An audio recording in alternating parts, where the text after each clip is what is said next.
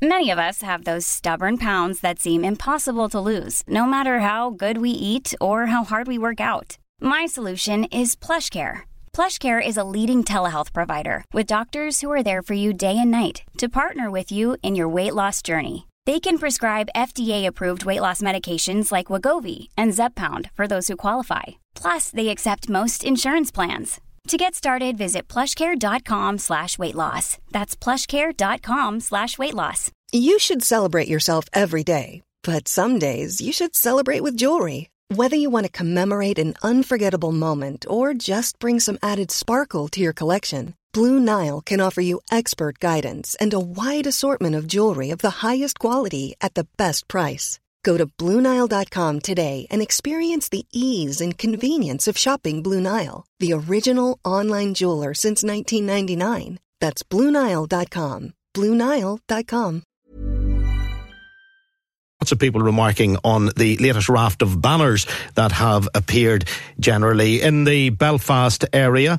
Banners attacking John Finucane, banners attacking Claire Hanna in relation to Sean Kelly. We talked about this on the programme last week. Sean Kelly, the Shankill bomber, is part of the canvassing team for John Finucane in North Belfast, and banners have now appeared which link the SDLP to Sean Kelly, because the SDLP have stood aside in North Belfast. These banners have been described as hate banners. They're being described by some people, just looking at some of the texts that are coming in, the word despicable being used as well.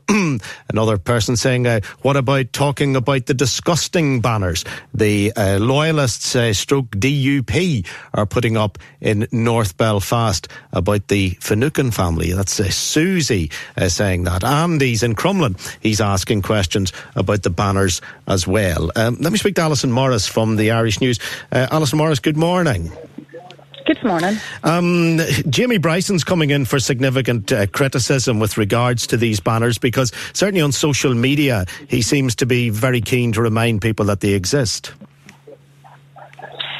Well, I mean, I think that you can see by the geography of where the banners are going that there's more than one person involved in them, and also more than one organisation are clearly behind directing these banners.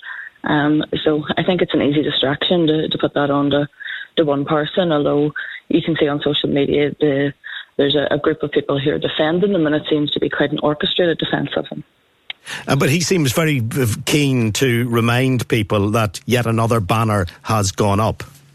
Yeah, I mean, you can see that there's a sort of network, as we see when these things happen, a sort of social media storm where everybody uses very similar language in relation to it. So there's clearly a degree of orchestration. These things are not, I suppose, as they would tell you, organically being put up in various areas just by people out of the blue. They're clearly being orchestrated by organisations and groups of people who are then going online to defend them. One of these banners, the latest one, it's a oblong shaped. It has a picture of Sean Kelly at one side. It has Claire Hanna of the SDLP at the other side, and in between their faces it says, "Will the Shankill bomber be campaigning for Sinn Féin SDLP joint South Belfast candidate?"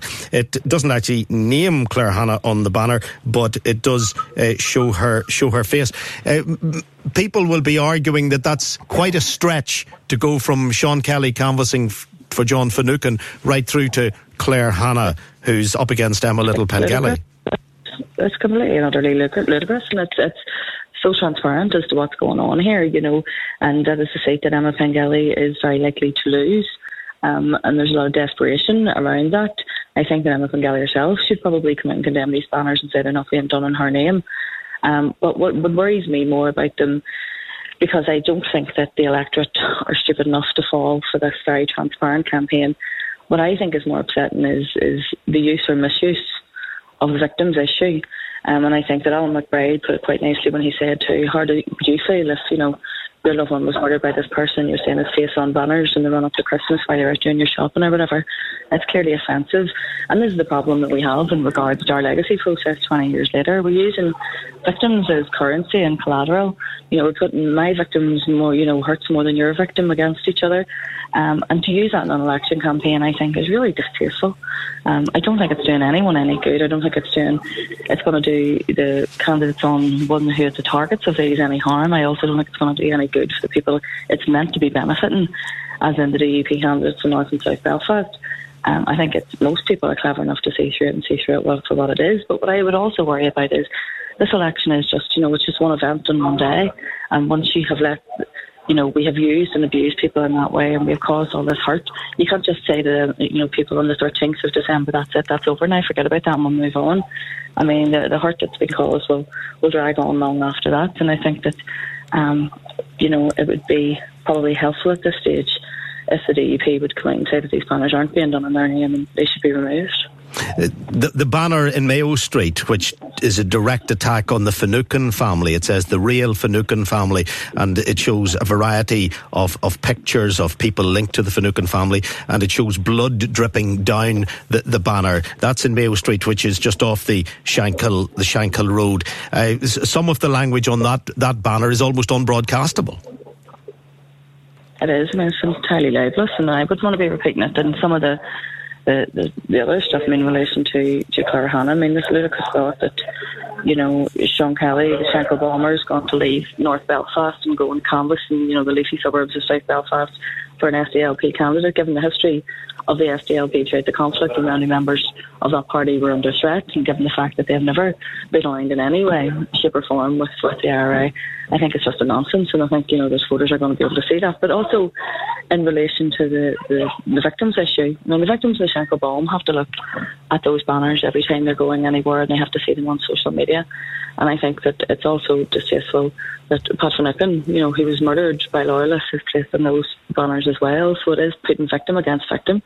It's trying to say that one person's hurt is more than another person's hurt, and it's being done in the process of trying, in some way, to make people so fearful and so angry that they will go out and vote. And that's not why people should be voting. If you're going out to vote for your candidate, be it the DUP, be it Sinn Féin, be it the SDLP, be it the Alliance Party, you should be doing it because you think that that's the person that will represent you best, not because of a fear or hatred for the other person or the opposing candidate. I don't think that that's very positive. I think it's quite toxic electioneering.